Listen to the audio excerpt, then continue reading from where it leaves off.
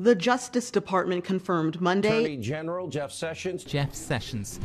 But first, an inside look at the country's overwhelmed immigration court system.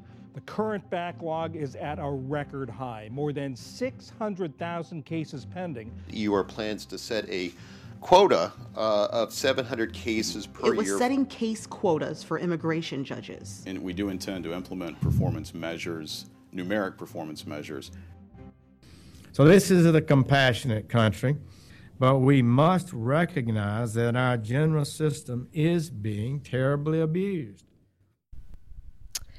Well, on that note, hello and welcome. That was Jeff Sessions announcing some new regulations for the immigration courts.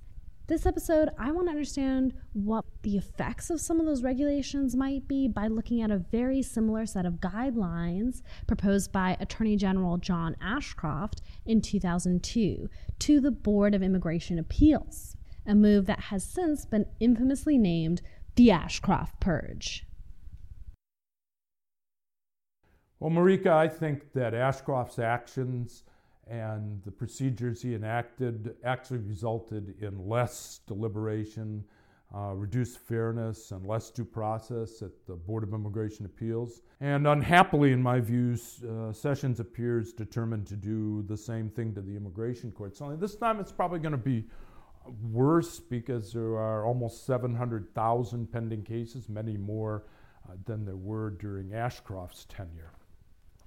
In the Ashcroft Purge, John Ashcroft punished dissent, valued quick decisions, and ended up spending more money and time while denying asylum to many who had a fair claim. Right now, Sessions is rushing judges to make 700 decisions a year. He's also grading judges on whether their decisions are reversed or not by the Board of Immigration Appeals. 700 decisions could be too many for some judges, perhaps too few for other judges. I don't think you can quantify due process like that. But let's go over a few more points that show how insidious these production quotas can be. Yeah, actually, let's go through the points one by one. Well, when Sessions proposes to grade judges on appellate and reversals and remands, he's really requiring a very high percentage of contemporaneous oral decisions, which are rendered right at the time of the hearing or within a few days thereafter. And this method of decision-making restricts a judge's ability to do research, review records, and to prepare the careful, high-quality written decisions that many of the courts of appeals expect. Recently, my good friend and colleague, Carol King, who recently retired from the immigration court in San Francisco, pointed out to me that by requiring immigration judges to render almost all decisions at the hearing or within a few days of the hearing, Sessions is really forcing the judges to use the widely discredited contemporaneous oral decision format. Oral decisions, because the manner in which they're done and prepared, commonly have factual and citation errors, and they also all too often have grammatical, spelling, and punctuation errors caused by the totally unjudicial format. As an appellate judge at the BIA, I found that these oral decisions were painful to review, and consequently they could sometimes be unduly time-consuming. Are there other problems caused by the contemporaneous oral decision format? Well, the board's decisions in the most complicated cases go to Court of Appeals judges who are, of course, independent Article 3 judges who aren't responsible for carrying out the administration's policies and normally aren't working under the types of extreme caseloads that immigration judges and board members are. And when the Court of Appeals judges pick up immigration decisions, they look more like high school work than the work of an important federal judge making life-determining decisions.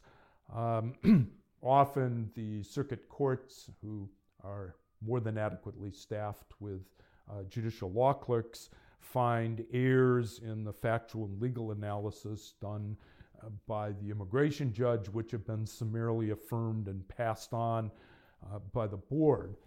Now, I have some idea about this because our oldest son was a law clerk for a U.S. district judge for 2 years. And I know from talking to him that when they prepared a decision that was going to the appellate court, the judge personally spent many hours on the case, going over it with the law clerk so that it was a perfect product. And you can imagine the contrast when somebody picks up an immigration court decision that looks like it was much less carefully prepared, yet the issue in the immigration judge opinion may well be a life or death asylum claim. I mean, nobody disputes, Marika, that there is a backlog, and of course the backlog has to be addressed over time. But I think the real reforms that could be undertaken that would start with improving quality. Bogus quick fixes, pedal faster solutions that are going to magically eliminate the backlog have been tried before. And in my time in government, they always fail. Oh, they've been tried before? Wait, have production quotas been tried before? Well, not exactly, but when Ashcroft tried to amp up streamlining, he was actually building on a process that I had started when I was board You tried chair. streamlining cases?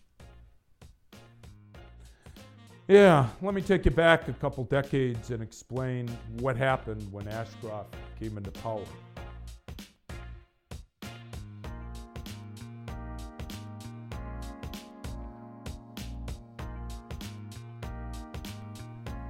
Okay, but first, let me give a little bit of a background. After Bush won in 2000, he appointed John Ashcroft to the Attorney General position. Ashcroft hired Chris Kobach, who we know as the king of voter suppression and Trump's vice chairman of the Commission on Election Integrity. Well, Chris actually started his long road of enacting racist policies under Ashcroft. Fun fact, I recently found out it was during this time that Kobach had created a memo seeking to allow random stop and checks for papers. This memo kept growing like a metastatic tumor, and it eventually became SB 1070, the highly criticized Arizona Paper Please bill. Yeah, I mean, Kobach's done a lot of things that just so happen to diminish immigrants and their access to fair treatment under law. He and Ashcroft had this theory of self-deportation, also known as enforcement by attrition. And as you probably know, Kobach eventually became the immigration advisor to the Mitt Romney campaign. And that was one of the campaign themes, was self-deportation.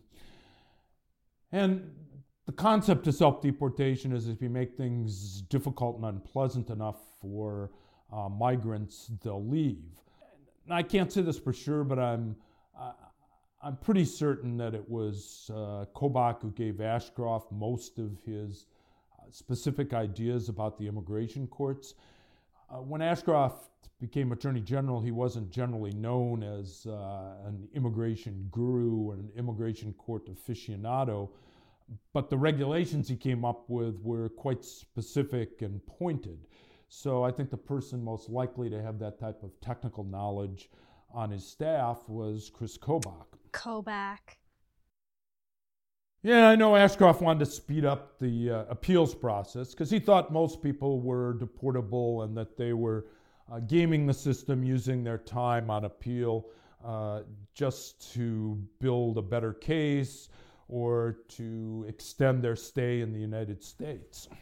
Well, abusing America's generosity and taking advantage of the system is also how Jeff Sessions justifies quotas. Yeah, it's not too surprising. Restrictionists and anti-immigrant advocates use this line quite a bit.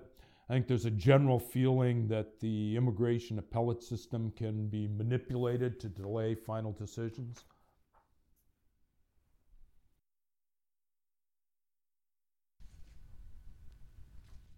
Ashcroft published several regulations, all aimed at speeding up the board's process, which he felt was the nexus of time lagging and created opportunities for immigrants to game the system and stay in the country longer.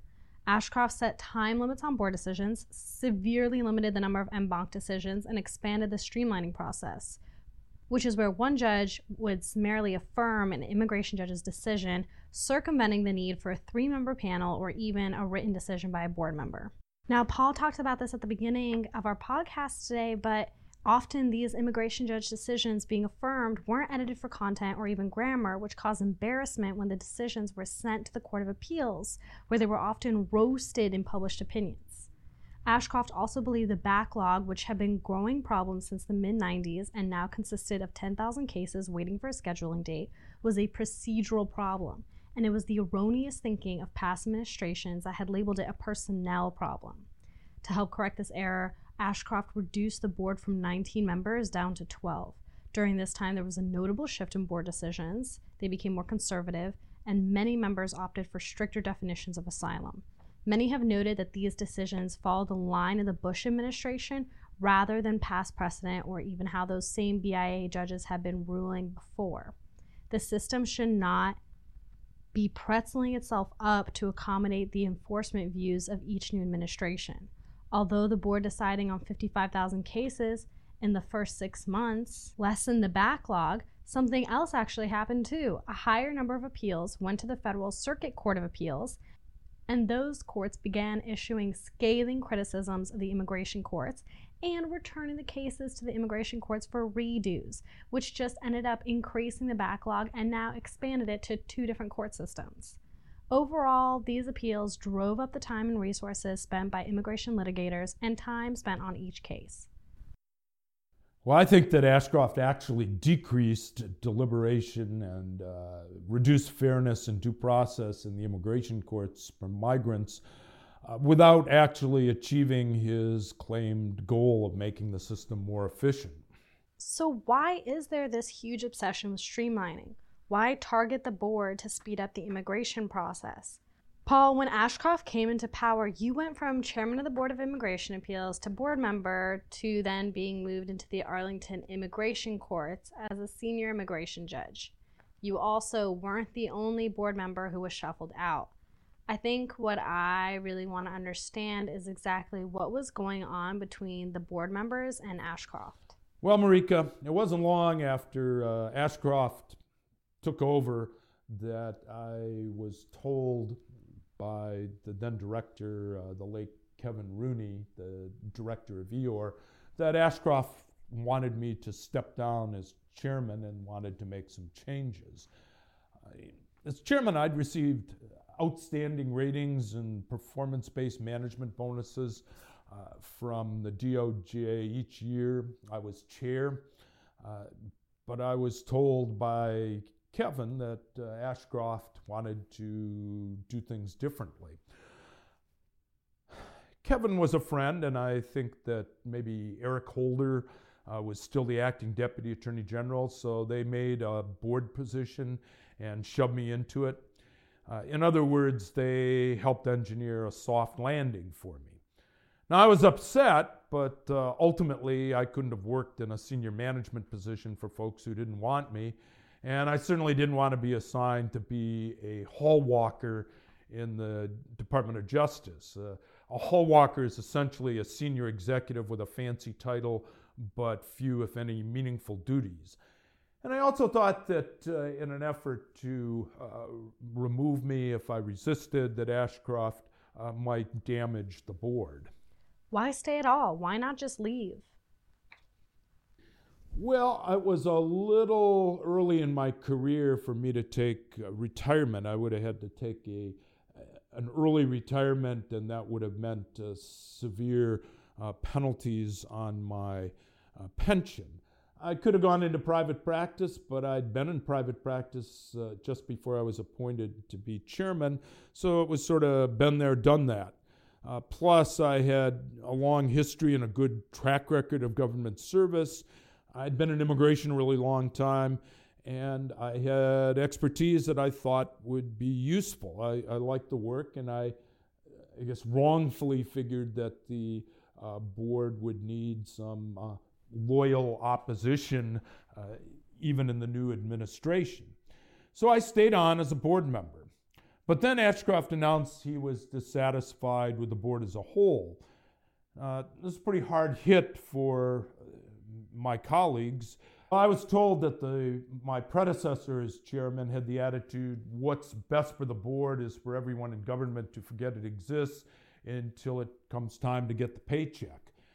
Most of the board members at that time were career government officials, and if there was one thing they disliked, it was getting noticed, particularly in a controversial or potentially career-threatening manner. Ashcroft announced his proposed regulations and that he was cutting down on the board members, and the situation turned very stressful very fast.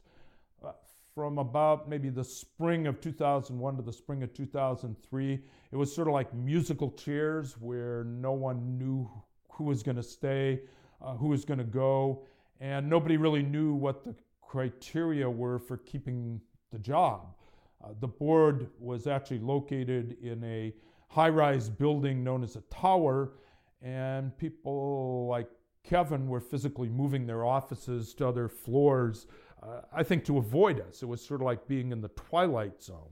Because? Well, the board members were now sort of like radioactive lepers, and I think at this time voting patterns shifted even more in favor of the government. I mean, don't get me wrong, it wasn't like the board was issuing precedent decisions in favor of the immigrants' position. The INS won virtually every precedent case. However, there was a group of us who were concerned about the way the law was being interpreted and about immigrants' rights, who consistently dissented from the majority positions and who insisted on being heard and challenging some of the majority suppositions. But I think most board members got the message that if you wanted to protect your job, that rejecting the INS position or dissenting in favor of the immigrant and in favor of due process, particularly in any kind of published decision, wasn't such a good idea.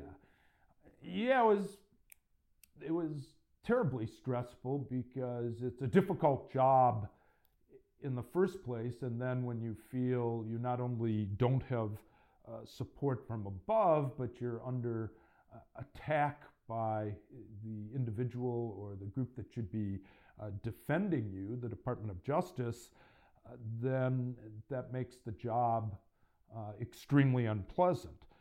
The board had already become a very insular body, and during this time we're pushed into being even more insular. Nobody was allowed to speak publicly or to attend continuing legal education or bar events.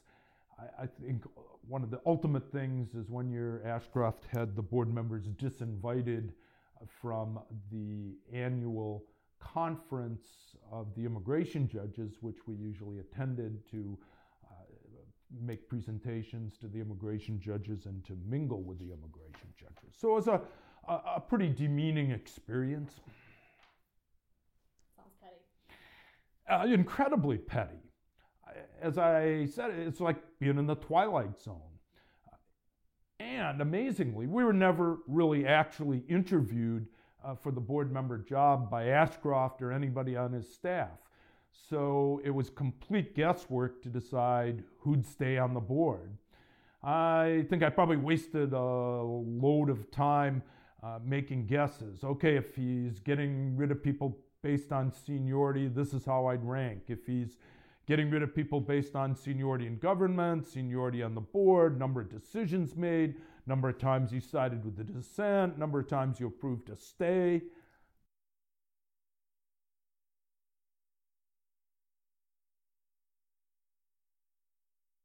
Well, at some point it became fairly obvious. Some board members took the hint early on. It wasn't a secret that John Ashcroft believed immigrants were taking advantage of America's great gift of generosity. Okay, well, I think everybody knew that he didn't like Lori. That's Judge Lori Rosenberg, a board member who irritated some of the other board members in the past. She sometimes took a long time writing her dissents, and she dissented quite often.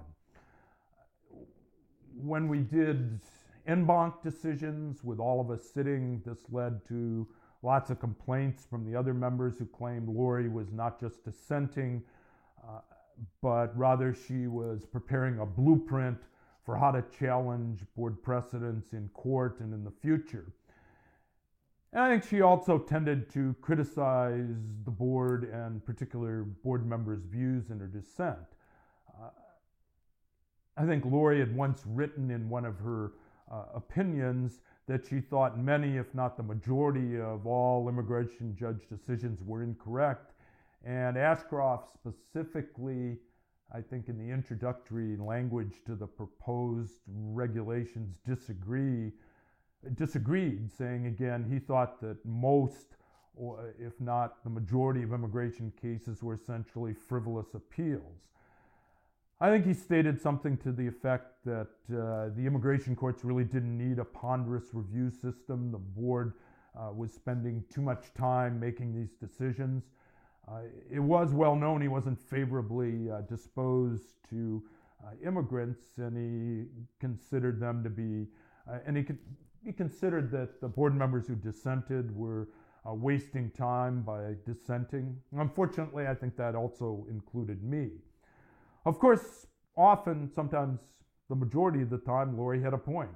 In fact, I think she was the only board member that I know of ever to be favorably cited by the U.S. Supreme Court in the St. Cyr case.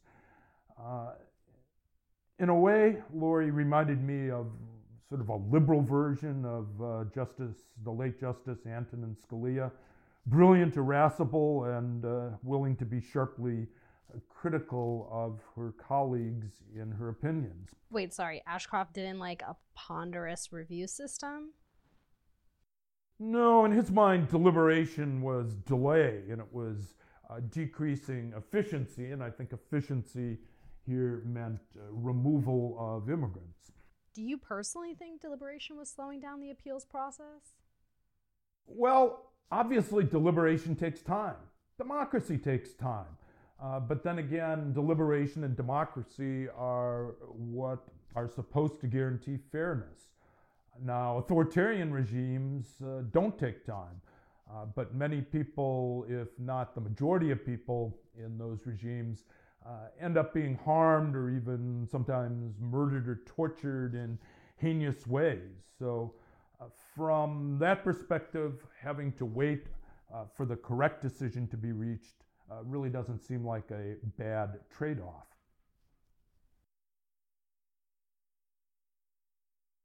Wait, sorry, you thought he might be kicking people off of the board based on whether they were conservative or liberal this early on?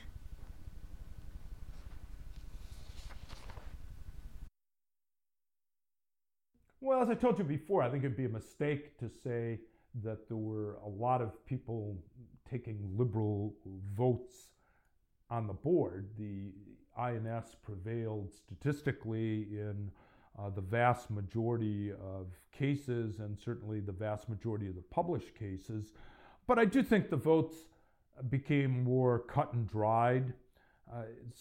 There used to be a few board members who could potentially be swing votes, and I felt that they began to take a harder line. Some board members who basically saw the handwriting on the wall left voluntarily. One went into management, one took an immigration judge position, another retired. So eventually there were about 5 of us left who had continued voting the way we'd always done. And we became a very clear little group of dissenters, essentially what I sometimes refer to as the Gang of 5. And I think others on the board became even more reluctant to join our positions. The discussions we had about cases at the en bancs became, in my view, less intellectual and more just pro forma.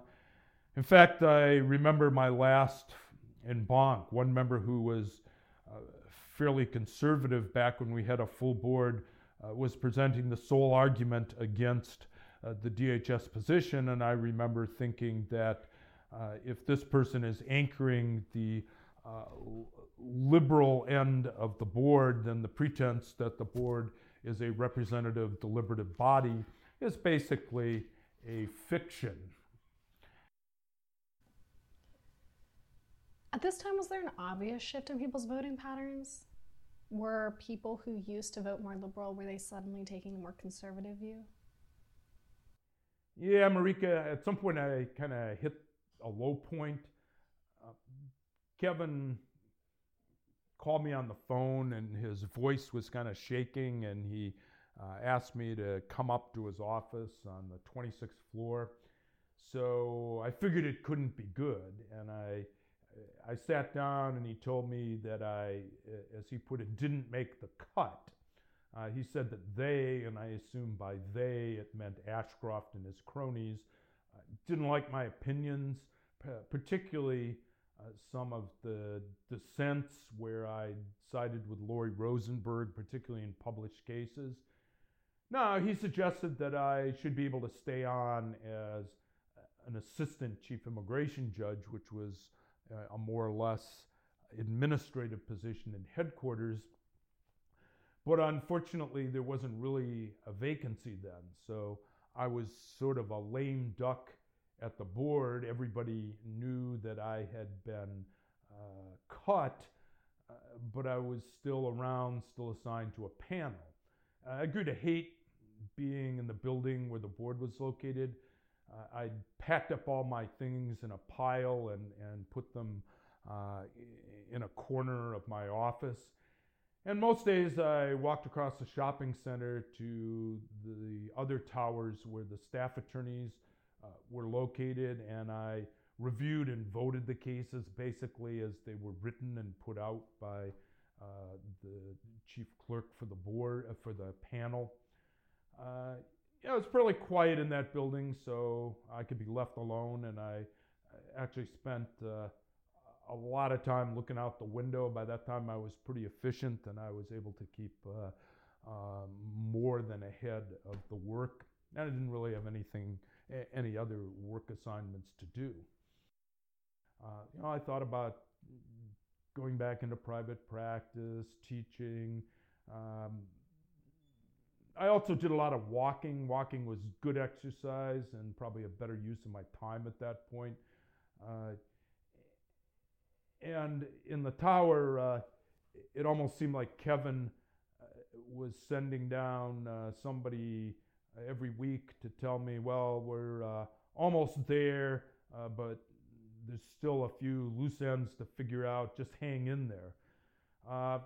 Finally, I was really sort of fed up with it all, and I went up to Kevin's office to tell him that I wanted to be done, that I wanted another assignment. I didn't want to be on the board anymore. I just wanted to be somewhere else. And surprisingly, he actually beat me to the punch and said, well, I have some good news for you. You're going over to the Arlington Immigration Court. And I said, well, I didn't even know there was a vacancy there. And he said, well, there is now because the Attorney General said so. And apparently either Ashcroft or somebody in the department thought it would be best to put me in an adjudicative position rather than having me wandering around in a management job in the tower. But it was fine with me, and I suppose it gave me a chance to escape the tower and to make a new start. And it was by no means the first time in my lengthy career that I'd had to reinvent myself. Wow, so how did you feel when you were basically asked to step down? Well, and actually it was by no means the first time in my lengthy career that I had to reinvent myself. Oh my God, that sounds so terrible, Paul. I am so sorry it happened that way. But can I ask you, why didn't your colleagues speak up? I mean, no one could actually have been fired from their position, right? And you mentioned musical chairs scenarios, so why were people so afraid of losing their board position? Well, Marika, you have to understand government and the bureaucracy. I actually got the soft landing, but I think what people were afraid of was being placed in some makeshift job in government. We called them hall walker jobs, which is when they really want to get rid of somebody, but it's too complicated or they can't justify it. So they give the person an elaborate position, but where they really have nothing or very little to do and hope that eventually they'll retire. Or they can put somebody in another job for a few years at the same grade, same pay, and then after 3 years it'd be possible to demote the person further and further down until eventually you quit. Now, another option, particularly in Eeyore, is to transfer someone to an undesirable location, like a detention center in the middle of nowhere. We actually used to have a standing joke that at that time there was an immigration court in El Centro, California, and people used to joke that that person's probably going to end up in El Centro next week. So it wasn't the worst thing. In fact, one of my pals on the board said, Paul, you realize that in many of the countries we work with every day, they'd have taken us out at dawn and shot us in the back of the head. So what's not to like about another bureaucratic job at the same pay? But people like to be useful and to have meaningful work, so nobody really wants a hall walker job. And I must say that most folks in the bureaucracy, particularly those that have been there for a career, are pretty attached to their jobs. Their jobs become their identity? Yeah, they really do. And I think that was especially true at the board because of its insular nature. Generally, board members didn't go on from the board to other positions. That was generally what we call in government a terminal position, where you stayed until you either retired or died, or both. Yeah, I think people like the feeling of security and that they sort of identified with being a board member and the job. It was an important job. We were making precedents. We were deciding important cases. So I think that people's, self-image was somewhat tied up in their job. So how did you feel when you were basically asked to step down from this job? Well, I was pretty upset at how this originally unfolded. I'd say I was angry, frustrated, bitter. But actually going to the Arlington court was therapeutic for me.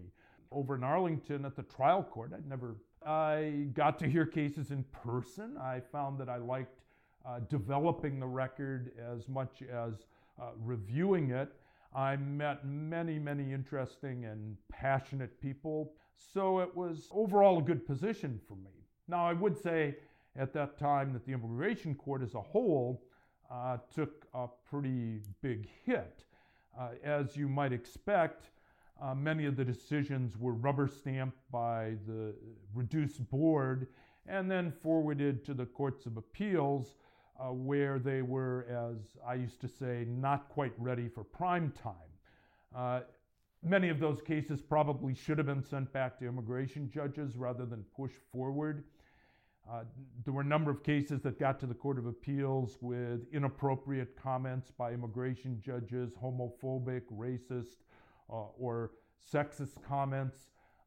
Some of the judges were plainly disrespectful to the immigrants and their lawyers, and it made immigration judges look, if nothing else, unprofessional, and in some cases bigoted or ignorant. So unfortunately for the immigration judges at that time, the Court of Appeals particularly started writing some fairly lengthy, specific published opinions in which they took individual judges to task by name.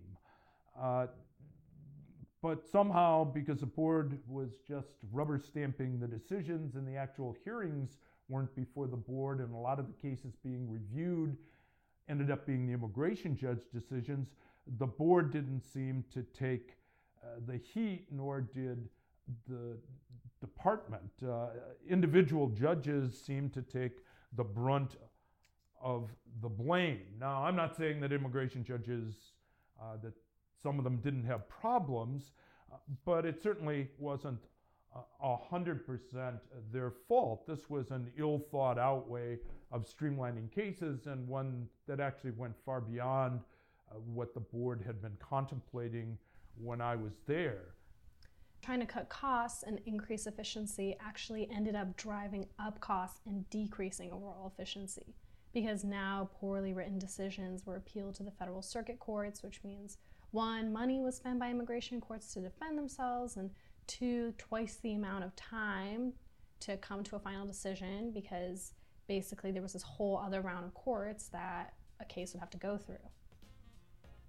The system as a whole got a reputation for shoddy work and poor public service, although I suppose today poor public service would fit in right with the administration's views on what immigration should be.